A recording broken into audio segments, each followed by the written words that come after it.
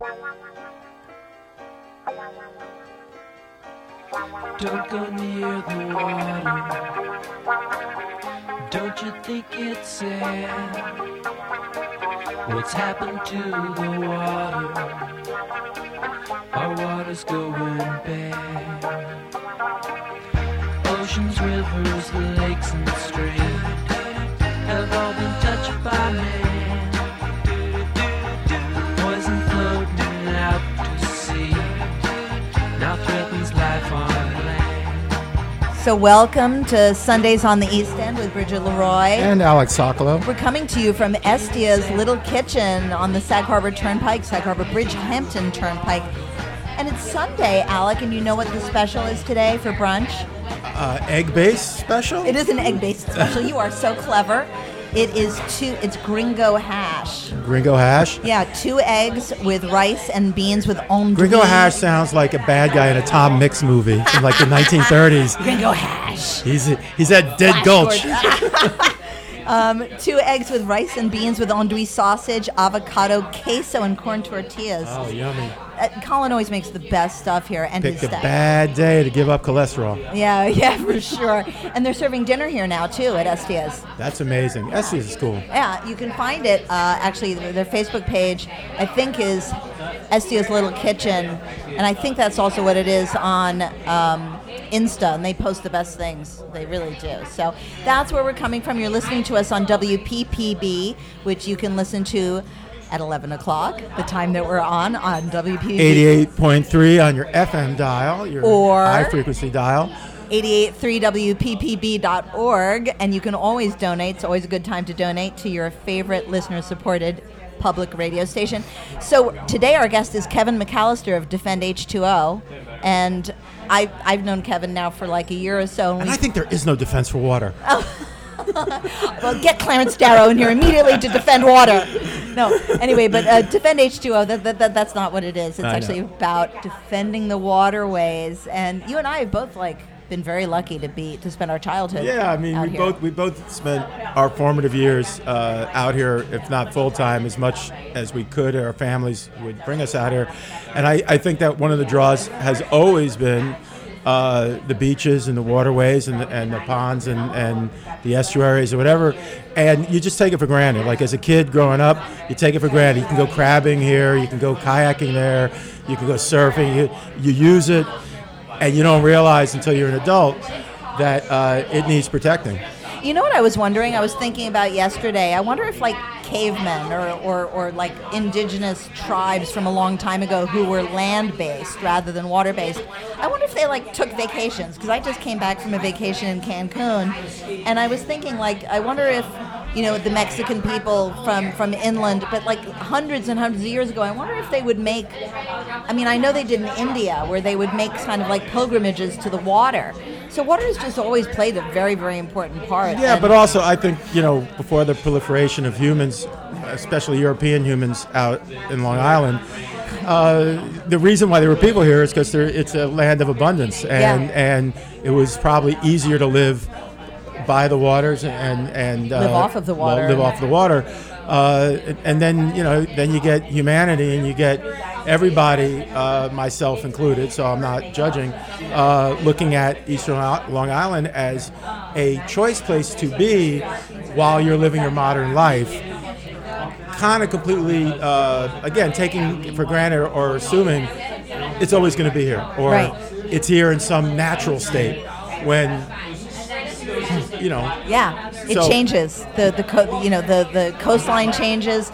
And even when I was living in New Hampshire, they started getting invasive species in the lakes up there, milfoil and all these different things. So it's we really need to protect these waterways. And Kevin McAllister, who's with us today from Defend H2O, is really going to tell us.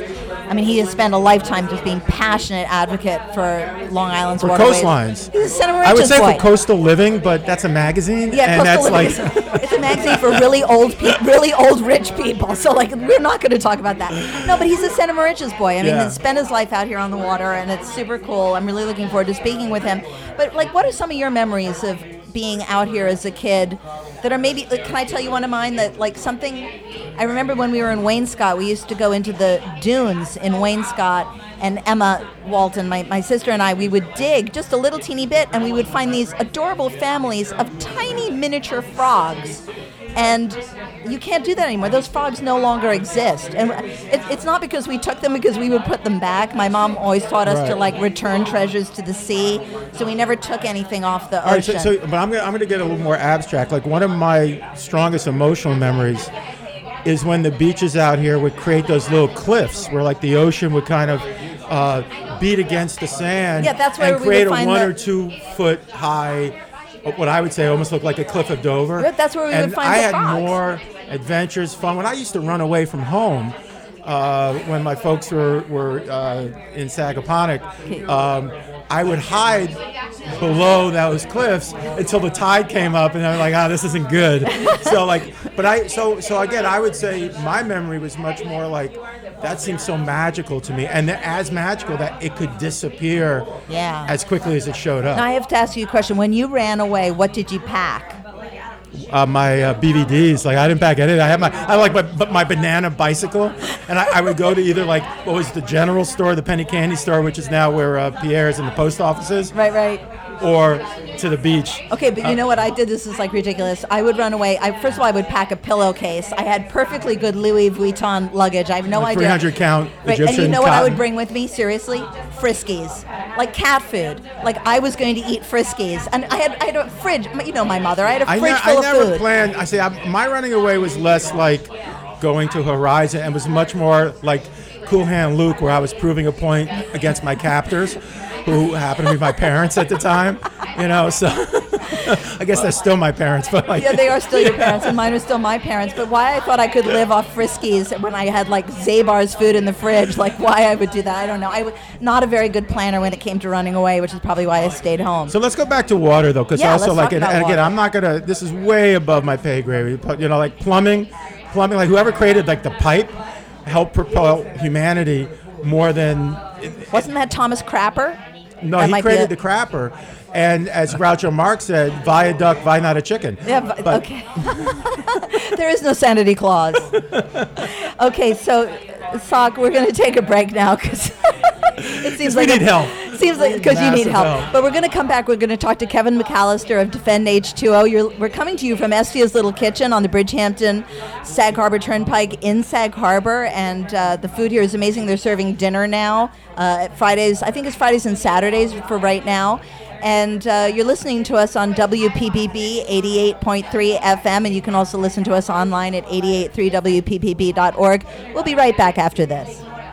365 days a year, WPPB is working for you on the air and on our website. WPPB has a helpful community calendar on our site. Just go to 883wppb.org to the Community Calendar tab and tell us about your activity or event. It's free, easy, and fast.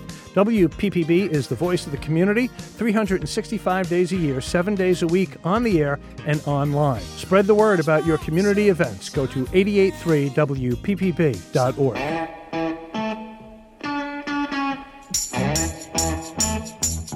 I'm gonna tell you a story. I'm gonna tell you about my town. I'm gonna tell you a big fat story, baby. It's all about my town. Yeah, down by the river, down by the banks of the River Charles. That's what's happening, baby. Hi, we're back with Sundays on the East End. This is Bridget Leroy. Wait. Oh, wait. That's some good water. And Alex Sokolow. We've been doing some of our favorite water references from films. We're welcoming our guest, Kevin McAllister. Hi, Kevin. How are you? Thanks for having me. Thanks for coming on. Did you Thank say you. howly you or how are you?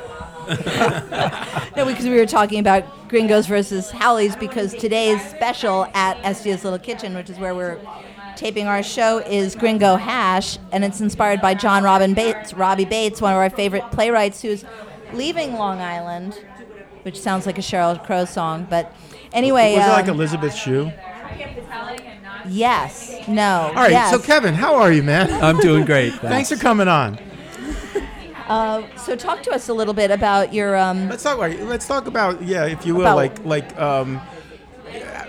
how did you start Defend H2O. H2O? Let's just start a simple thing. Because you have like 30 years in this. Yes, I'm steeped in water, I guess. Are you waterlogged? Pruning? No, Are your fingers pruning? Should I check you? Yeah, no, I'm a lifelong water person for Nice. sure. Defend H2O was formed approximately 5 years ago for a growing need to really say straight talk about the conditions of water and also the coastline. We were under enormous pressure with respect to water quality as well as water quantity. And given What do you mean by water quantity? Because the water levels are rising or shrinking, or Long what? Island is glacially formed, as many people know. We're a giant sandbar. Right. So our drinking water supply is below our feet. Think of a giant bubble, if you will. It slowly moves toward the coast. Because of the development pressure, more and more homes drawing on water for obviously water use and also wasteful use, such as unnecessary irrigation. Right. We are drawing Right, down. so the proliferation of houses and people and everybody out Yes. here has pulled the water from the center more towards the potable water, the drinking Aquifer. water.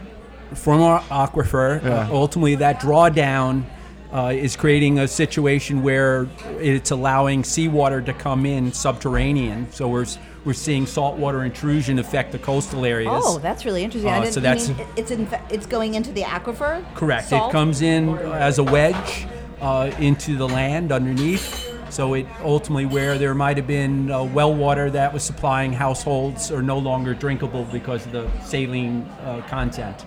Wow. And How this would you is know a- that? I mean, because it would probably have to get really salty before you tasted it. It's being monitored, but there's the government agencies do monitor this, and this is not unique to Long Island. This is a coastal issue throughout the United States. Right. Florida in particular, and the common denominator is just too much drawdown on that water supply. Right, but that sounds like something that isn't going to, you're not going to stop half the equation. The houses are already here, the people are already here, and as the disparity of wealth continues in this chapter of history, the money people need to spend their money somewhere, and in places like Eastern Long Island, that's a desirable place. And so you're seeing you're seeing the benefits maybe to the economy on some levels, but you're seeing the stress to the infrastructure. The demand in the summer, and I talk about water conservation and waste of water, the sprawling trophy lawns, if you will. I mean, the enormous demand in the summer months just purely for irrigation.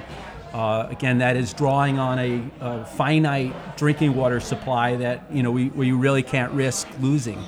And I mentioned, of course, saltwater intrusion.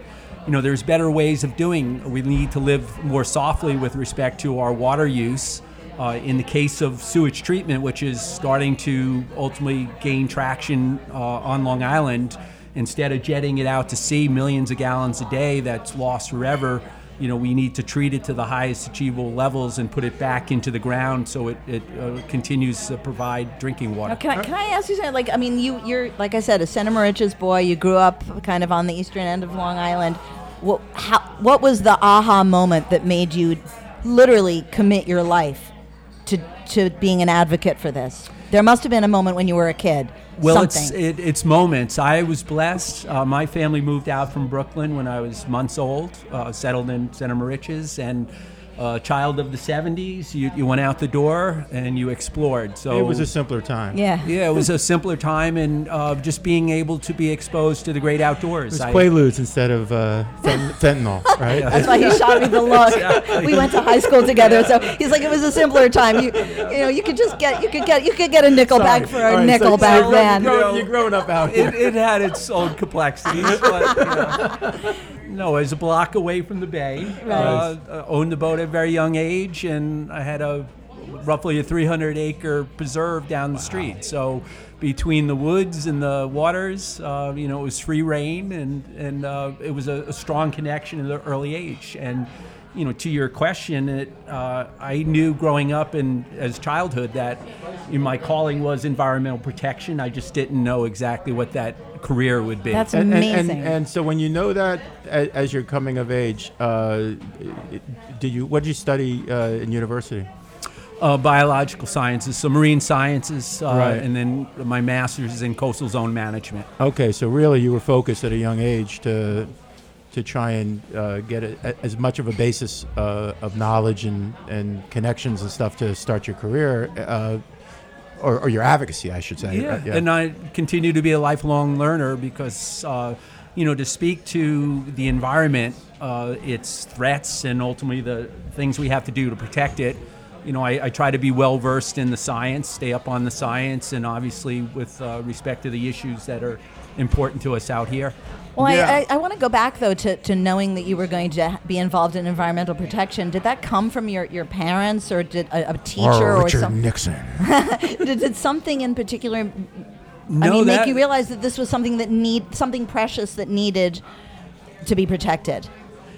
It was my own connection, again, being able to go out the door into hundreds of acres of preserve and just explore, get on a skiff and get out into an open bay or Yeah, because across. I'm sorry, I didn't mean to interrupt, but Sak was saying before, like with the things we take for granted, and it's like, it sounds like you never took it for granted, like you knew that this was something precious, and that's amazing. Well, it brought things to my life, and I guess thrilled me as a child, and ultimately it was a strong calling that I wanted to work to protect, what I. Right. And all right, so now the next question is then, so you start your energies as an adult in advocacy and protection. And I'm saying it completely ignorantly, like what are the organizations that you've found or nurtured you or brought you along that allowed you to be part of the conversation on the local level? Well, I spent a great deal of time in South Florida. Actually, I speak about my water connection. I moved down there to be a professional lifeguard for some years. You did? Yeah, my school years, like college years. Oh, that must have been fun, spring break. Well, it was. I learned a lot, obviously, and on a concurrent track with the marine education to be out there every day, 365. You really see things that, Whereabouts in Florida were you? Jupiter and Palm Beach County, yeah. so a very nice area. Beautiful.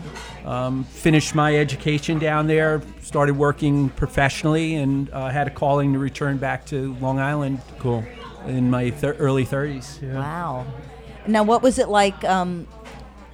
Water quality, I mean, I know that there's been a lot more erosion and stuff, but has water quality basically improved since the 80s? Like, I'm thinking of like Cleveland, the river burning, I mean, there are... Wait, Cuyahoga River. Why were you thinking of Cleveland? No, because I was thinking about water quality. Why was I thinking about Cleveland? I'm sorry. Am I not supposed to think about Cleveland? No, the mistake by the that's lake. I was thinking about strong visual. Grover, Cleveland? The mistake by the lake. Right, the mistake by the lake, but River I mean, on fire. But Yeah. the river on fire. So there were these. So there's got to be places where water quality has improved because of the EPA or different organizations that became aware that we can't just use water as a garbage dump, right? Yeah, the Clean So- Water Act, and you're speaking of the Cuyahoga River, which actually was a precipitating event for the Clean Water Act, I believe, in 1970 or 72.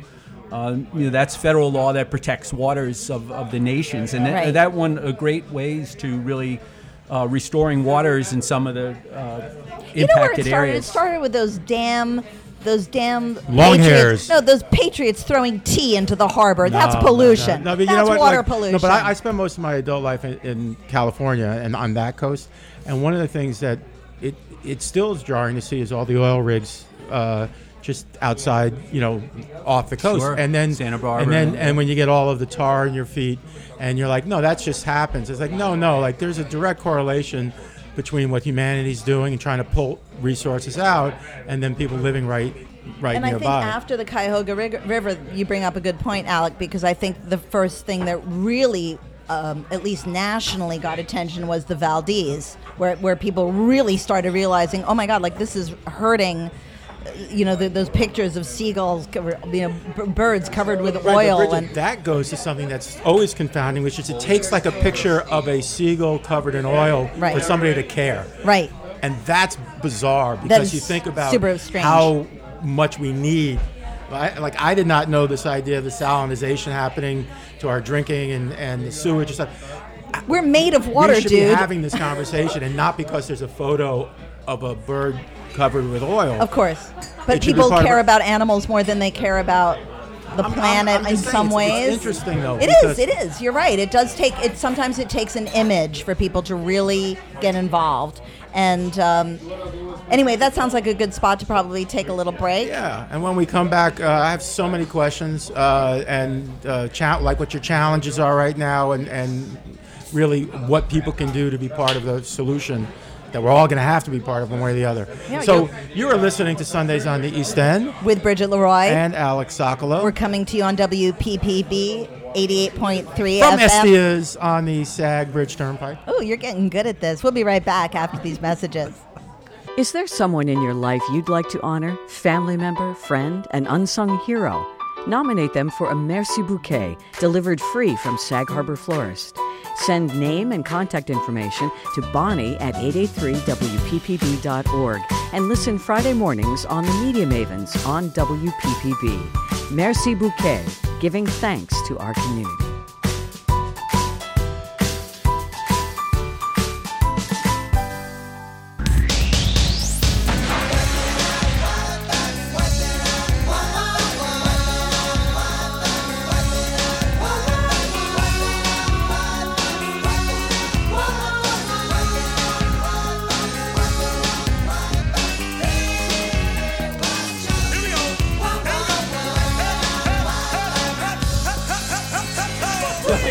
We're back Sundays on the East End with Bridget Leroy. And Alex Sokolow. Wow, that was just so great. We're coming to you from Estia's Little Kitchen, and the owner, Colin Ambrose, just stopped by, and he's a huge, we have Kevin McAllister from defendh2o.org on as our guest, and Colin, when he's not here, does the American Rivers Tour, which you can also look up online, where he goes around, and he has these wonderful YouTube videos, and he fishes in America's most beautiful waterways, but he always goes with like a chef, and they also cook next to the river, and he's like an unbelievable chef. I mean, if you come to Estia's Little Kitchen, Colin is like top notch, but they cook outside, like on a fire, and sometimes it's the fish that they catch, but sometimes it's not.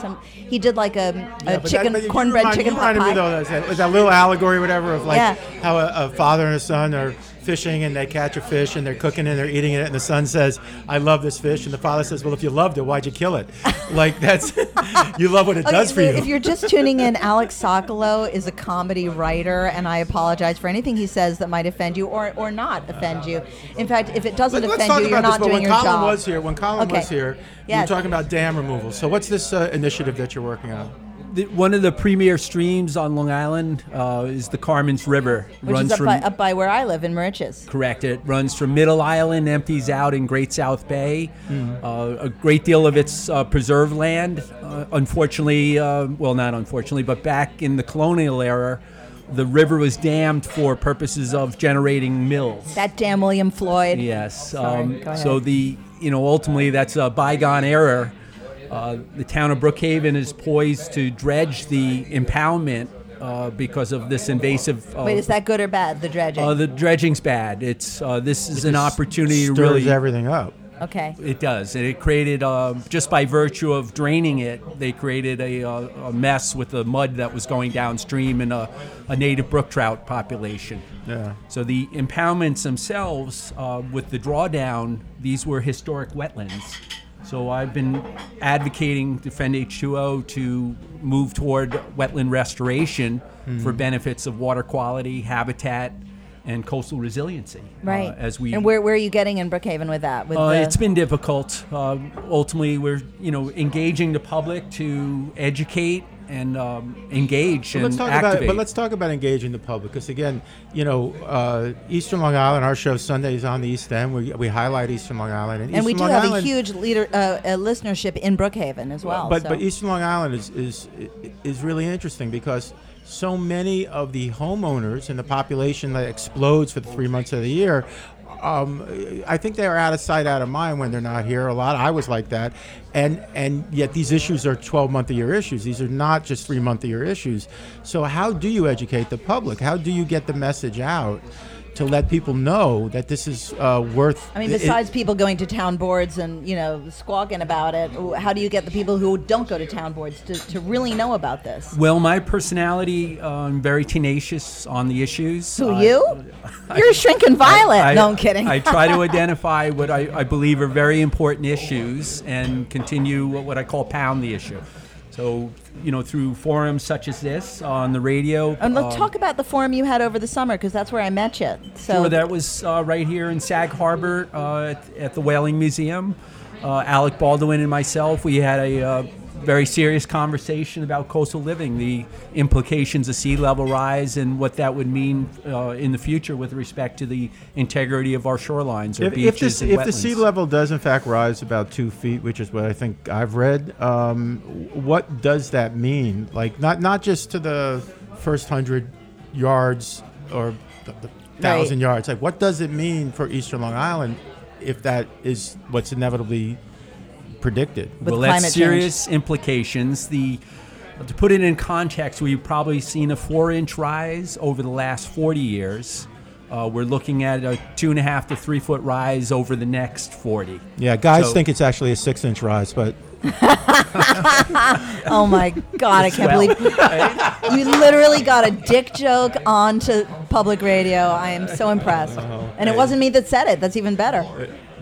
So what that means is low-lying areas that don't have the elevation, they will become routinely flooded. Right. There's a term called coastal inundation, and I was talking about saltwater intrusion earlier. Yeah. Where seawater subterranean actually comes in and perches the groundwater. So sunny day flooding, you won't have a rain event, but yet you'll see persistent floodwaters in streets. Yeah. And this is only going to get more compounded over time. So then let me ask you this question, because logic would then go to, so we need more infrastructure to get rid of the flooding, but does the increase of infrastructure then add to the bigger problem? Yeah, because look at Montauk, right? I need to say more than that? I mean, the Army Corps of Engineers came in, they put all those sandbags, and it made it worse, right? With respect to the coast, you have the coastal zone, so that interface between marine waters and groundwater. As we have more pronounced flooding and a higher rising water table, obviously our wastewater now is going to commingle with marine waters. So we're talking about contamination of our harbors or bays. So it's a serious issue. We've got to move toward advanced treatment. In some locations, we've got to move toward sewering. We're not releasing wastewater into the groundwater. Can I cycle back to, this summer, for example, this thing that Kevin McAllister, our guest, and Alec Baldwin was kind enough to come and kind of interview you and talk to you. Is that the best way, do you think? Because it seemed to me that was absolutely sold out. So you had this is the first audience. I'm hearing of it. Not that I'm the most informed human being, but what I mean is that was a good way to get the people who aren't usually here, was to have a big name like Alec Baldwin, who does help a lot. He helps WPPB a lot. He's a big supporter of a lot of the places and the issues that matter out here. Is that a good? I mean, that seemed like a really good way to get 300 or 400 people who may not usually show up at town board meetings to hear about Defend H2O. Yeah, and beyond the there's benefits galore out here in the summer. And I wanted to bring some real education to the public, and by virtue of Alec's environmental ethic, and he's a very smart guy, so he understands these issues when they're explained to him. And I thought it was a great forum, great platform to bring people in to educate and ultimately then to try to activate. You know what happens is, like, a lot of times I'll say something like, oh, and me and Alec, and people go, Alec Baldwin? And I go, no, Alec Sokolow. And they go, oh. I'm used to that. I've gotten that my whole life. Disappointed, I know. I've gotten that my whole life. I'm usually disappointed when I realize it's me also. We're going to take a break right there. We're talking with Kevin McAllister. You're listening to Sundays on the East End with Bridget Leroy. We're coming to you from Estia's Little Kitchen, where the special today is Gringo Hash, named after John Robin Bates, who's a famous playwright and used to live in Sag Harbor. I think he's moving on right now. But it is 2 eggs with rice, beans, andouille, sausage, avocado, queso, and corn tortilla. And hash. And hash. Well, not actual hash. You get that down the street, Alec. We'll be right back.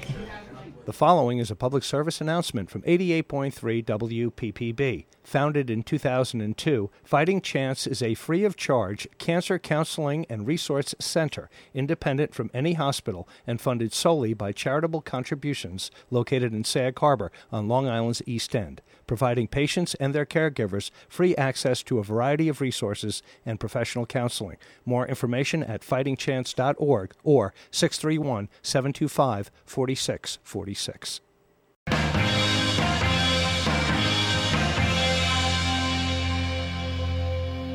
If it keeps on raining, love is gonna break.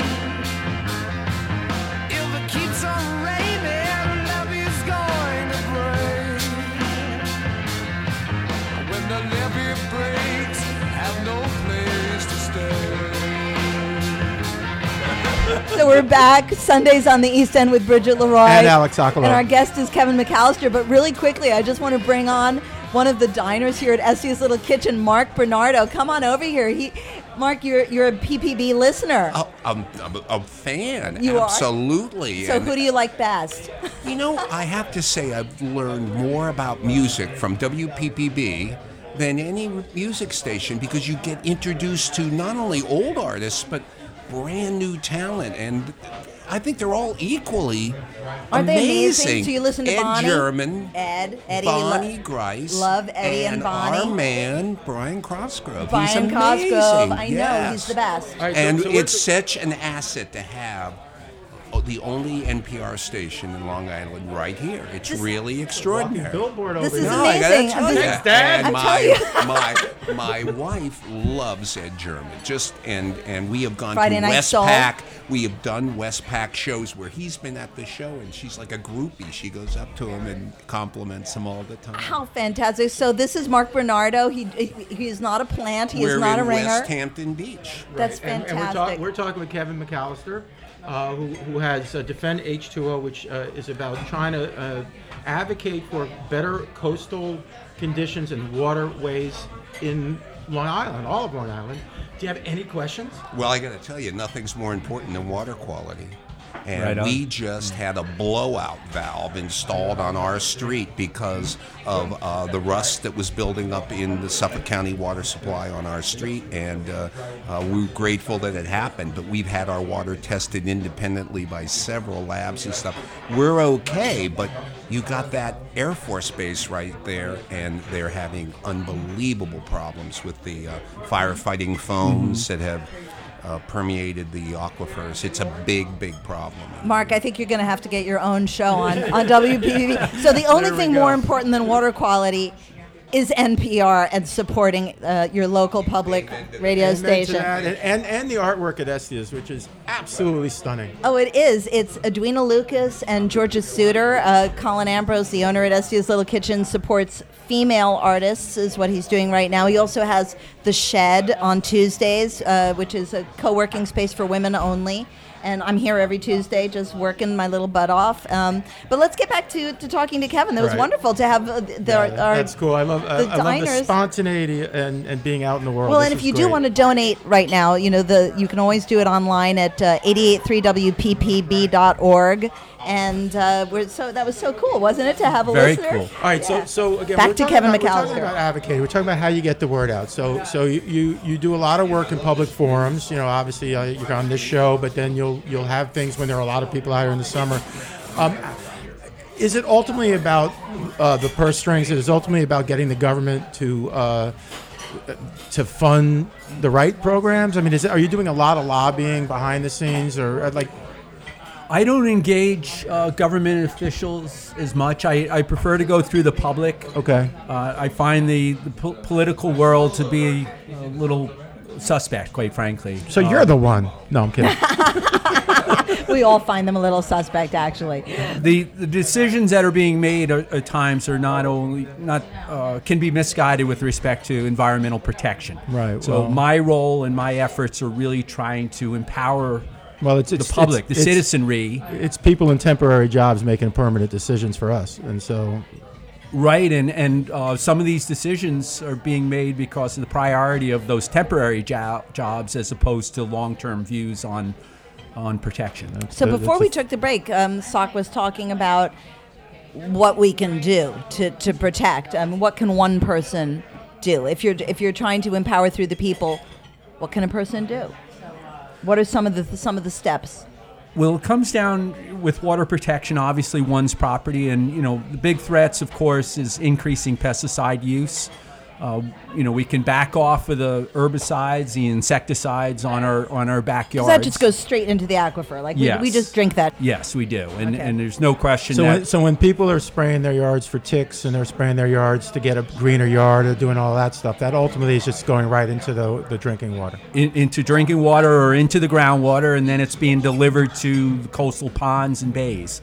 And obviously the toxicity of that water, even at very low levels, now poses a threat to aquatic life. So what about like the methoprene? That's just really bad. Methoprene is a big issue I've been addressing for years. This is sprayed for mosquito control by Suffolk County by helicopter over. I can remember when they were spraying DDT out here. Oh, we used to like run around. It was through very sweet smelling, and I can remember you had to go inside for a day, and I was like, you had to wait till you stopped smelling that kind of sweetness. And you kind of knew that was something was bad when you were made to go inside for a day. It was like when smog alerts started happening in LA, and you're like, oh, I'm not supposed to go outside. And I mean, there's so many areas. Every township, every little nook has its own unique situation, but there are kind of more global realities that I think you're hitting on. So it doesn't really matter if you're in Wainscott or in West Hampton. It's still the same basic. Absolutely, and back to the property, just backing off of the fertilizers, which is nitrogen affecting groundwater as well, the pesticide use. Oh, you know what? My home, I bought the old duck farm in Moriches. So talk about nitrogen. I mean, Yes. the ducks, the duck poop was just completely destroying the mill pond behind where I live. And that's one of the reasons You're on why the Forge River. Yeah, I'm right on the Forge River, so there you go. But it's not there anymore, and it's recovering. It's and I do have to say that because of the duck poop, everything grows because it's natural nitrogen in the soil, at least. So the soil seems to be like that's almost a misguided thing. It's Of like course. you're seeing something grow, you think things are good, right, but you actually don't realize it's the bad. other. No, we're just reducing the amount of turf. Do we need a sprawling lawn on one's property versus some natural areas and a limited lawn space? So what can people use to fertilize that's safe? Is there any kind of organic safe thing that they can use if they really do want that green lawn? It's composting. It's ultimately compost, and having the soil healthy, and that means removing the harmful chemicals. Ultimately will keep a green lawn. So that's it's not a question of not having a green lawn. It's Right. about doing things differently. You know what's really cool though is like, but before we came on, and again, I was thinking, coastal water issues. It's really about the erosion on the beaches, and that seems to be like almost a sidebar, if you will, to this bigger conversation, because the erosion on the beaches is one aspect, but like you're really talking about the relationship that humanity has to the environment that it's exploiting. Well, it's also, I was going to say that mankind is trying to kind of shape the environment to its demands rather than understanding that nature is going to do what nature is going to do. Like, nature created a new inlet in Moriches, like during Superstorm Sandy. Like, it wasn't people. It's like nature is so powerful, and yet we all seem to think that our little green lawn, Well, like right, we're and Venice, Italy still exists, and so again, it's I don't know if it's hubris or ego or just It tenacity, absolutely is, yeah. and the ability for humanity to adapt. But we're pretty good at forcing our will, despite logic. Well, we've talked a lot about water quality. I really want to talk about the coastal erosion, since that's so near and dear. We're starting to talk about Montauk, right? That's and I want to talk about that. Do you want to start us Montauk off? has been thrust in the spotlight, of course. Several years ago, they moved to, through government's basically direction, to armor the coast. And coastal armoring is seawalls, sandbag revetments, stones, I'm cautioning against the armoring of the coast because ultimately as sea level rise comes up, and then you have the forces of nature, the fronting beach will be eroded out and will not be able to migrate. So we would lose very important public space, recreational space, as a result of misguided. Right. It seems like a bit of a paradox because you think that putting something there keeps it, but you're actually saying putting something there. Well, you're protecting what's behind it, but you're destroying what's in front of it. Wow. And our Right. beaches, of course, are paramount to our Long Island's lifestyle, not to mention our economy. And going back to an image, I mean, there are images, and I know we've had them in the Independent, of houses where you can actually now see the bags, because as soon as there's a storm and the sand is washed away, you're looking at the sandbagging that's been placed there by the Army Corps of Engineers. But that also goes to so we're it's so funny because it's like the lock on your front door is not only there to keep somebody out, but it's also locking you in. Like you're also locked in, and what you're really talking about is so short-sighted. Let's do something to keep something out, but in doing it, you're also locking yourself in, and you're going to destroy what's on the other side. That's profound. Bridget, you asked me earlier about the approach of Defend H2O and its effectiveness. In a way, it's Johnny Appleseed, where through education and engagement, I feel strongly that I've been enlightening people. And that groundswell, if you will, is in fact responding to government and our elected officials to make the right decisions. So we're starting to get it with respect to coastal armoring, and now it's really a question of doing the right thing in the decision making. Okay, that sounds like a good place to take another little break. We're talking with Kevin McAllister from Defend H2O, and you can check out his website at defendh2o.org. And you're listening to Sundays on the East End with Bridget Leroy and Alex Sokolow and Mark Bernardo, who is sitting at the next and table. everybody at Estia's. It's a party here. It's a Yeah, fiesta. it is fiesta. Come have the Gringo hash. At Estia's Little Kitchen on the Bridge Sag Turnpike, where the special today is Gringo hash, and they're serving dinner again, and it's beautiful art. And we're here with our producer, Kyle Lynch, and we will be right back.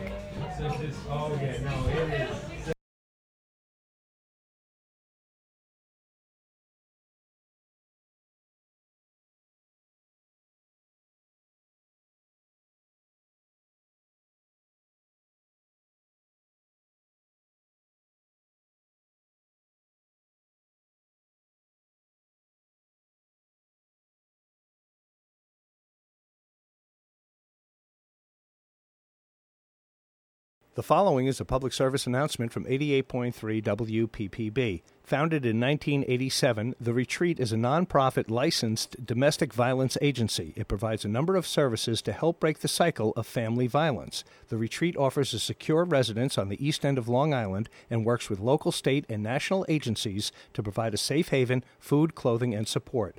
More information at theretreatinc.org or 631-329-4398. Sitting in the morning sun, I'll be sitting when the evening comes, watching the ships roll in, and then I'll watch them roll away again. Yeah, I'm sitting on the dock of the bay, watching the tide roll away. And we're back Sundays on the East End with Bridget Leroy. And Alex Sokolow. We're coming to you on WPPB, Long Island's only NPR station. You can listen on 88.3 FM. Or at 883wppb.org. Got it. And we're coming to you from Estia's Little Kitchen. PB&J, PPB. PPB, not PB&J. And our guest today is Kevin McAllister from defendh2o.org. What can people find on your website? A great deal of information. I like to stay very current with issues. The commentary that's provided to the public as well as the elected officials. So it's enlightenment if you spend a little time perusing the website. And it is defendh2o.com? .org. .org. I'm sorry. Yeah. Yes. And so we were just talking. Sometimes the most interesting conversations aren't on the air. It's like while we're taking our break, you were talking about Sagaponack and Montauk and the coastal erosion And we were actually kind of touching on something that might be a little sensitive to some people, but that is the value of the properties is enormous out here. The money that shows up seasonally or as investment or as whatever is enormous out here. And the people that show up, with no judgment to them, because I'd be the same way, want what they want when they're out here. And that might actually belie the sustainability of the entire area and the public spaces. Right. Yes. So where do you protect and where do you allow the people to enjoy what brings the dollars to the area?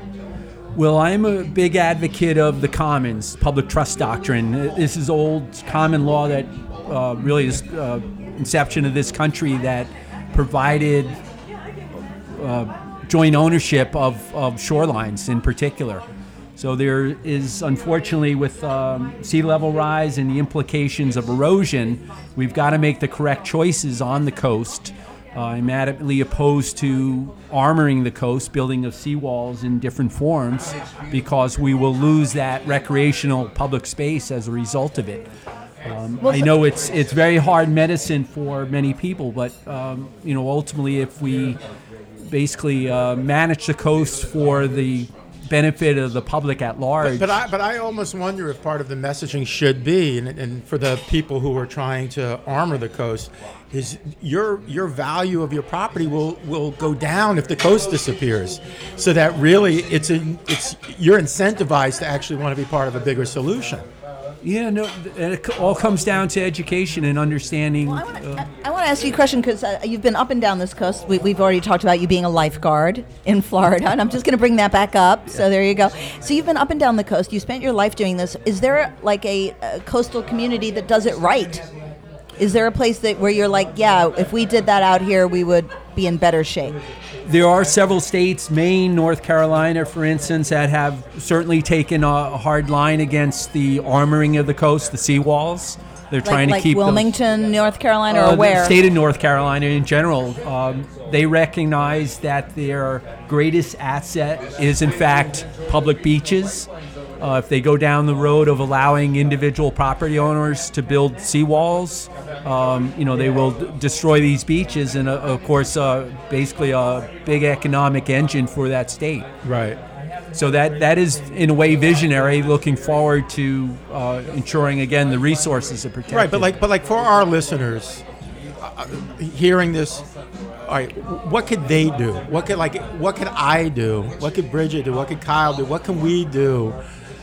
Besides to help move the needle in a more holistic. I mean, besides not using nitrogen or whatever the fertilizers, what can we do coastally? I mean, how can we get the message across, or what can we do?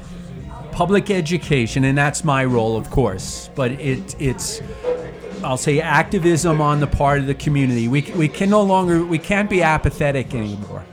We've got to participate in Thank government. God I'm not still in high school, because that would be really hard for me not to be apathetic. Well, no, but you know what? I have to give a shout out to the young people. Young people are getting more involved now, and that may be because of the current political climate. We try not to get into that, but it has motivated or lit a fire under the butt of many young people who are much more involved, I think. Put it Unlike into us. action. Let's say on a town board level, for instance, and local government really, is the key player on all these issues. Right. By the public at large really turning out, communicating in different forms, whether it be phone calls or letters, communications to our elected officials. They in turn will start to make the right decisions for. But I would also say it's almost expectations that we all are maybe brainwashed to believe that we have an expectation of getting everything we want at all times, a level of kind of self-realized happiness to our day-to-day existence, as opposed to understanding that we're just here for a blink, and that really. I was just actually reading about Epicurian, and he was actually like a very quiet liver. he thought that when he was talking about the pursuit of pleasure, he was talking about the holistic relationship to nature and how real pleasure comes from understanding how unimportant you are, you are, and it's been bastardized over the thousands of years to thinking no, it comes from drinking and sex and everything else. Well, that too. No, I'm but I kidding. think that because I think the conversation is Yes. what is like happiness out here? What is play and being out here, being on the East End, being in Connecticut that also will hear the show. It is about the beauty that's around us and our responsibility to that. Well, you know, I mean, we are, no surprise here, we are made up of water. We are like 98% water. Our amniotic fluid is like equivalent to seawater. And I actually had a holistic doctor, but a doctor with an MD say to me that I needed to get into the ocean more. Like go in the ocean twice a day instead of taking a pill. It's so important. So it isn't just pleasure. It's necessary. Maybe more than we know. But again, like, and now we can have this conversation off the air. We should probably get Kevin involved. It's about population growth. It's about money coming out here. It's about all the things that makes this place so unique in the cultural definition of Eastern Long Island, perhaps. Combating with nature, combating with the very idea of sustainability, and I mean, nature's always going to win. I can tell you that. Well, I know, now. but again, Kevin, I believe, this isn't putting up the gate in that we're a population that's growing. The East End is growing. It's not about stopping people from being here, but it is a matter of having a softer footprint in our lives. I described our own backyards, our own properties, trying to live in a more sustainable way. I think engaging and embracing nature, so it doesn't become a casualty of exploitation. Well, it's the big draw out here, and then like Alex said, the paradox is that the more people who come out here, the more ruined it is. And if it gets spoiled, everyone will go away. They'll find another location, and we'll be left with the ruins. Right. And I think by trying to enlighten people, engage people, we can protect this place. So I want to ask you, what do you think about this whole idea about them moving, like Main Street Montauk, back a block or two? It's not Main Street Montauk. I know. I mean, I'm being sarcastic, but it's the I call it the front row. Right. There's properties. These are seasonal hotels and motels, condos that are basically had flattened the primary dune decades ago when these were built. Because of the erosion trend, now we have a narrowing beach. Right. These are highly vulnerable properties. We've already armored the coast in front of it. I believe that they need to relocate, and this is really the tough medicine at potentially extinguish the use in this area. Right. Behind it in the downtown, we have to go higher because... well, the city of Chicago raised itself in the 1880s and 90s because of a sewage issue. Yeah, I mean, they raised the whole city. Just deal with that concept. We can do anything. We were talking about that. We were talking about New Orleans being basically a soup bowl. I mean, there's Holland. I mean, you think of the little boy with his finger in the dike. But so the ability for downtown Montauk, which is what's called an isthmus. In other words, it's a narrow piece of land between water bodies. It will be influenced by rising seas with groundwater coming up. Yeah. So the development has to go higher in that location. Sewage treatment has to come into that community because right now wastewater systems are sitting in groundwater affecting a nearby pond and the Atlantic Ocean and public health with respect to bathing beaches. Right. So again, I mean, as we wind down this conversation, what would you like to leave people with? Like just something hopeful, please. Yeah, I'm very optimistic, and I've again, this is my life work. I believe our waters are extremely resilient. The ability to rebound. You were, opening the show talking about Cuyahoga. And the Clean Water Act and reversing pollution problems. It's very capable, very doable thing. We just have to commit ourselves to making the correct choices with respect to protection of our resources, our beaches, and our water bodies. And in turn, the water bodies will recover if they are in fact fouled as we speak. Okay, so that's what we all have now been Resiliency. Resiliency. Yes. Well, that's a wonderful The ability place. to spring back, and that's that's certainly something we can accomplish as human nature with respect to right decisions. Please go to defendh2o.org and educate yourself and be part of the solution. Thank you so much for coming on the show, Kevin. Thanks it's been for having really me. enlightening, and you've been listening to us here Sundays on the East End with Bridget Leroy. And Alex Sokolow. We've been coming to you from Estia's Little Kitchen, which is with hot burritos and cool You'll conversation. come for the artwork. You'll stay for the gringo hat. With our brilliant producer, Kyle Lynch. And you're listening to us on WPPB 88.3 FM, or you can listen online, always available for a donation as well, 883wppb.org. And thank you. Yeah, be well and stay well. Be where trouble melts like a lemon drops high above the chimney top. That's where you find me, oh, somewhere over the rainbow, way up high. The dream that you dare to, why, oh why can't I?